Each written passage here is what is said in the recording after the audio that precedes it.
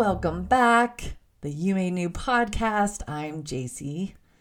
It's episode 18 today. I'm really praying that I haven't overwhelmed anyone. And if I have, maybe take some time before you move on to this episode. If the last 3 episode series was like just a lot to chew on, don't feel like you have to be in a hurry. Chew on it for a while. Don't go any farther. Or keep going with me, but give yourself the time to process. We're diving in a lot deeper this season than I even visualized when we started. I'm not saying that's a bad thing. We got to get to those deeper issues, and I hope you could see in that third part, those hidden motivations, those hidden beliefs deep under the surface. We had to dig around a little bit. Sometimes it's painful. Sometimes it's confusing, or it's just difficult to even go there, but that's okay. I am a huge believer with all of my whole heart that to be changed and made new in our minds through the power of Jesus Christ requires some digging.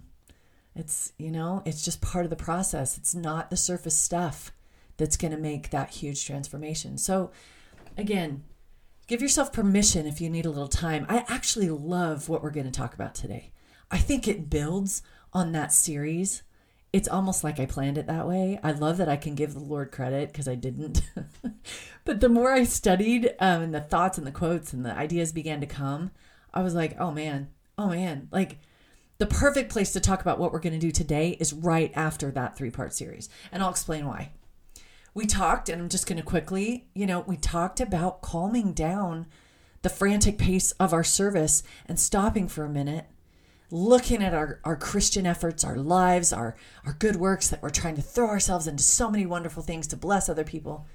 To kind of stop for a minute, slow down, look at the motivation, look at our reasoning, and more than anything from that Matthew 7 passage, ask ourselves, does my life, do all these efforts come from a place of knowing Christ? Or is it just this little agenda I've given myself out of my own, my own reasons? Do I know him? And if not, boy, how do I even move in that direction from this frantic list of good works? I mean, a lot of us, we're not out doing a lot of bad stuff. We're trying to add good things to our lives, but we're so stinking busy, and we're going out of our head with the schedule and everything that's got on our plate, even good things, that what I'm saying in this episode is this is our time to take a deep breath, because we're going to talk in this episode about solitude, about taking the moments, whether it's 5 minutes or a couple hours or a half a day, to just sit at the Lord's feet, turn things off, shut things down, step away from the demands, and have time alone with him. Now, we're going to talk about why that's important. We could just say up front, how else do you come to know someone if you don't spend time with them? So boom, let's just get out there right now. But this is the thing that finally struck me as I studied this. Because we kept talking in the last episode about all these service opportunities. In fact, I had someone say to me that's in leadership recently, like, there's just so many needs. And I just feel like the Lord wants me to just meet that. I could feel this franticness about it. And I get it. There's a zillion needs screaming at us. And the worst part is now we can see them all on social media. I'm part of a really big Facebook group that almost daily you see new suffering, new needs, and new problems and new things that people need help and prayer for. And we could get swallowed up by it. But let's take our cue right from the beginning, from the Lord's life, from his own ministry. Now we know from scripture, you can find these on your own, but over and over and over, we're told that he withdrew and went off by himself, whether it was for a time or for the entire night. He, like Mark 1:35, in the morning, rising up a great while before day, he went out and departed into a solitary place and there prayed. He withdrew himself. Luke 6, verse 12 and 13, and it came to pass in those days that he went into a mountain to pray and continued all night in prayer to God. Mark 6, he asked his disciples to do the same thing. He taught them this principle. He said unto them, come ye yourselves apart into a desert place and rest a while. For there were many coming and going, and they had no leisure so much as to eat. And so he took them, and they departed into a desert place by ship privately.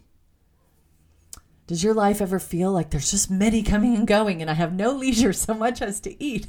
Like it's just nonstop. Good things. We're moms, we're employees, we're leaders in our congregations. We're trying to do so many good things that we forget even Christ himself stepped away and sought out solitude. Now, the thing that struck me, I said that before. Here we go.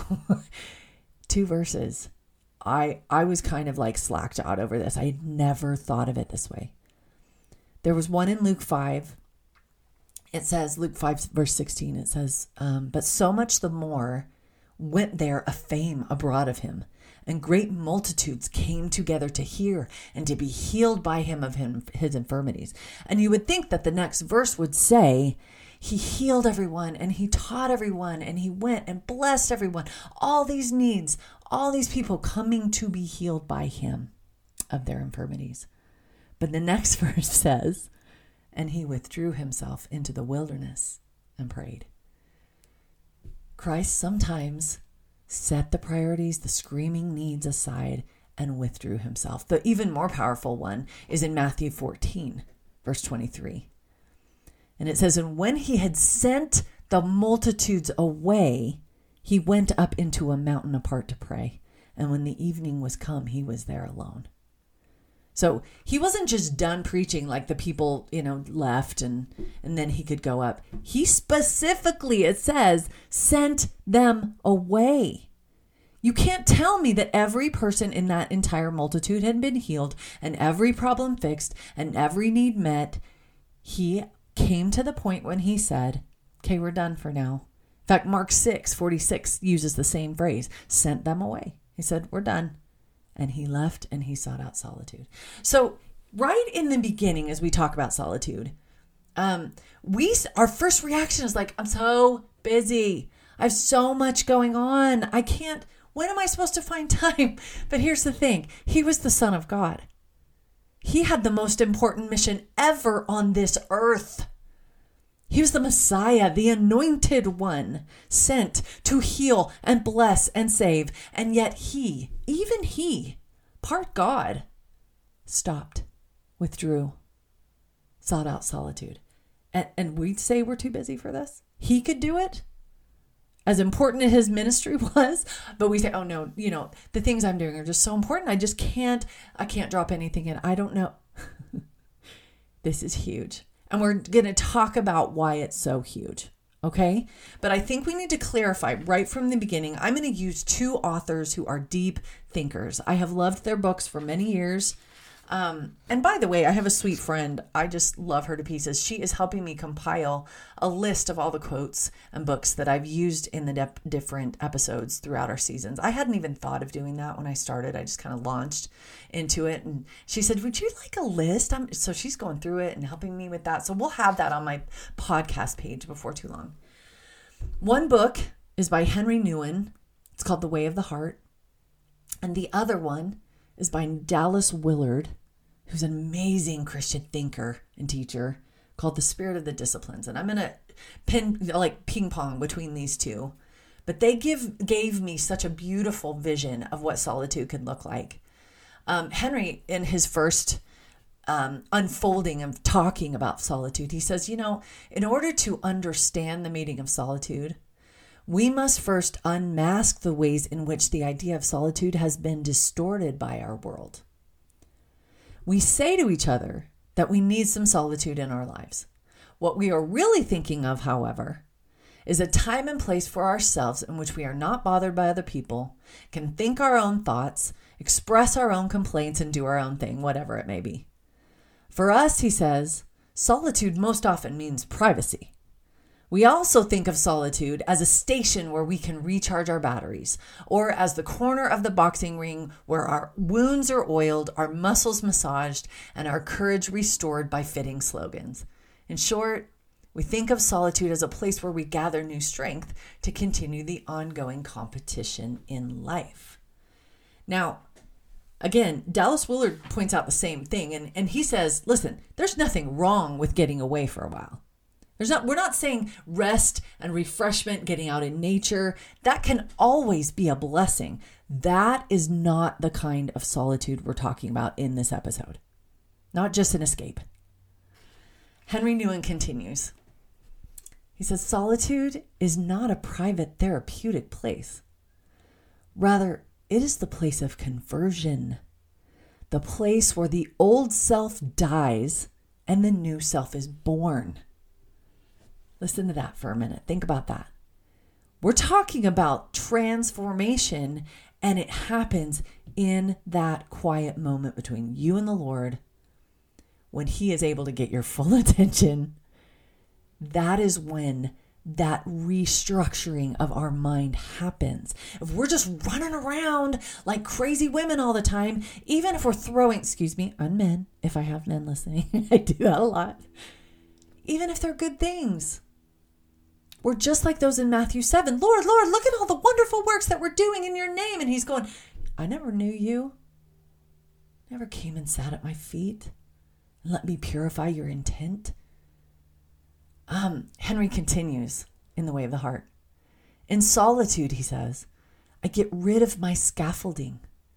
No friends to talk with, no calls to make, no meetings to attend, no music to entertain, no books to distract. Just me. Naked, vulnerable, weak, sinful, broken, nothing. It is this nothingness that I have to face in my solitude. A nothingness so dreadful that everything in me wants to run back to my friends, my work, and my distractions so I can forget my nothingness and make myself believe I'm worth something. Thus, I try to run from the dark abyss of my nothingness and restore my false self in all its vainglory. I mean, could it be that we avoid solitude? We say we're busy. We say it's because we're busy. What if we're avoiding it because we don't want to face those demons? We don't want to have to do that digging and see what comes up when we begin to look underneath the surface. We don't want to know. It's a lot easier to just stay in our busyness and pat ourselves on the back for all the good things we're doing when Christ is saying, no, I need you at my feet. I don't want you running around doing all that stuff today. Today, you're mine. Well, we're His every day, But Henry continues, that is the struggle. It is the struggle to die to the false self. But this struggle is far, far beyond our own strength. Listen to this sentence. Listen to this next sentence. Anyone who wants to fight his demons with his own weapons is a fool. The wisdom of solitude is the confrontation with our own frightening nothingness forces us to surrender ourselves totally and unconditionally to the Lord Jesus Christ. Only Christ can overcome the powers of evil. Only in and through Him can we survive the trials of our solitude. Isn't that interesting? I've got to keep going. I'm going to do a lot of quotes today, but Dallas piggybacks on that perfectly in his book, The Spirit of the Disciplines, because he does a whole chapter on solitude. And he talks again, I'm not just talking about, getting away. We're talking about purposefully choosing to be alone and to dwell on our lives, think, meditate, come to Christ for the purpose of change, for the purpose of transformation, of seeing what we need to see under the surface. This is what he says about it, and I love this. He says, solitude frees us, actually. The normal course of day-to-day human interactions, think motherhood, screaming kids, coworkers, traffic, the normal course of day-to-day human interactions locks us into patterns of feeling, thought, and action that are geared to a world set against God. He says, nothing but solitude can allow the development of a freedom from those ingrained behaviors that hinder our integration into God's order. In solitude, we find the psychic distance, the perspective from which we can see in the light of eternity the created things that trap and worry and oppress us. Solitude opens us out to the unknown abyss that we all carry within us. And then he says, just like Henry, we can only survive solitude if we cling to Christ there. If we cling to Christ there. I had another quote in my notes and I was kind of fussing about it because I can't find the author. I must have cut and pasted or typed it. I don't know where I got it. And so if it's someone's quote, forgive me. But I have to include that. It was the idea that in solitude, we learn to stop doing, stop producing, stop people pleasing, stop entertaining ourselves, stop obsessing, stop doing anything except to simply be our naked self before God and be found by him. Be found by him. It's funny, I've been reading and talking to people about this and reading different things about it. And I've come across the idea many times of different people saying, I'm really not uncomfortable, or I'm really not comfortable with the quiet. I don't like it when it's quiet. The TV's on. I turn the music on. I don't like it. And so, if you're one of those people that has taught yourself to have that noise, again, there may be various reasons. I'm not saying it's because we're all afraid to delve into that abyss like Dallas was talking about. But maybe we are trying to avoid something. And maybe we are, like Martha, keeping ourselves in the kitchen, so busy. And Mary knew. She went and sat at his feet. Maybe we are missing out if we can't get used to the quiet. But let's also give ourselves some grace because it's a learned practice. It's an experience that takes, if we're not used to it, if we're used to noise, the problem is, and I didn't keep this quote, did I? I don't think I printed it out. Henry talks a bit in his book about how once you finally get quiet, he says your brain can spin off. That's when you hear those demons can start screaming, all of that craziness. You just watch your mind for a little while and it can just go all kinds of places where you're like, what is that? It's not the easiest experience. But can you see that until we get away from the demands, our culture's insane culture of busyness, until we step away from that, take some time in solitude. Again, if you're a young mother, it'll come. He'll help you find it. It may just be little 5 minutes here and there. It's okay. Don't have big expectations for it to be this grand thing at first. But if we tell the Lord, like, I want this, I can tell that I need it. I need more than to just have my wounds oiled and my muscles massaged, like Henry said. I need my mind to be made new. The only way that's going to happen is we come to his feet, withdraw ourselves, maybe just like that verse we read with the Lord's life where he sent the crowds away. Maybe for a time it really does mean telling your family, you know what? I need some time. I'm sorry. Here's some, arrange a babysitter or get some help or, just tell everybody, listen, mama needs a minute. I can't do it anymore. I can't just spin my wheels. I've got to withdraw like he did regularly. He was half God and he needed it. I needed 1,000 trillion times more, right? Right? And take that time to where we can breathe. If we can't handle it, let's just start trying to learn. If it's only 5 minutes the first time, that's fine. That's okay. Lord will work with you on that. This is how Henry Nouwen describes it in his same chapter. He says, we enter into solitude, first of all, to meet our Lord and to be with him and him alone. Our primary task in solitude, therefore, is to keep the eyes of our mind and heart on him who is our divine Savior. Only in the context of grace can we face our sin. That just sends goosebumps up my arms. Yes, this can be a difficult season to see our demons come out. When we finally get quiet, the demons can come out. But he says, remember, you're in the context of grace. When you're in the presence of Christ, you're in the context of grace. And only then can we truly face our sin.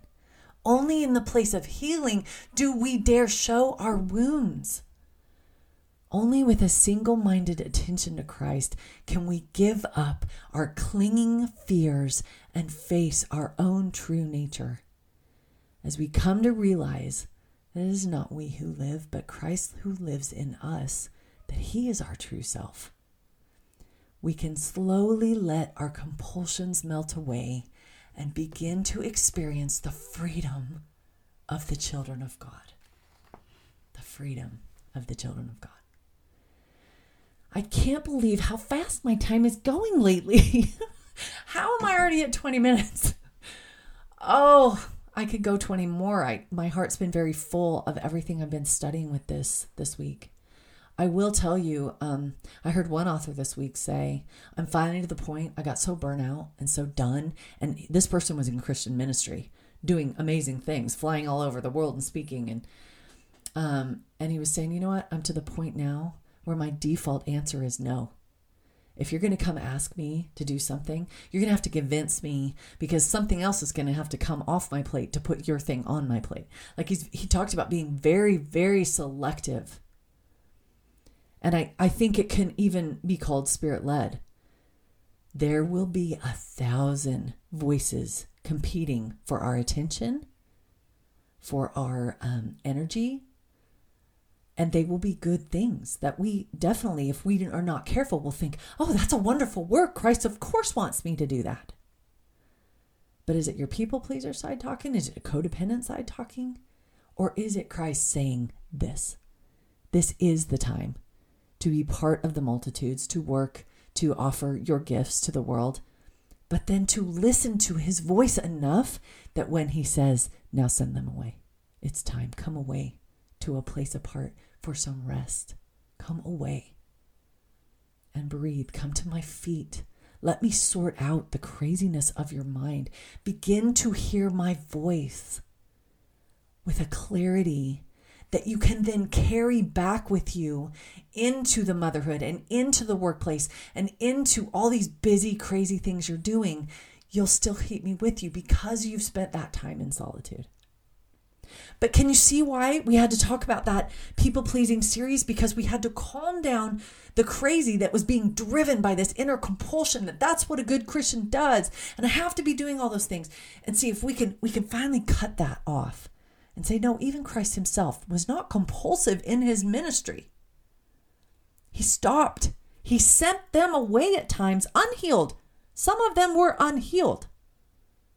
He wasn't upset about that. And so we can be the same way. Withdraw. Find, if it's 3 a.m, for heaven's sakes, and you're laying there awake, think, no, okay, maybe I'm just going to get up for half an hour.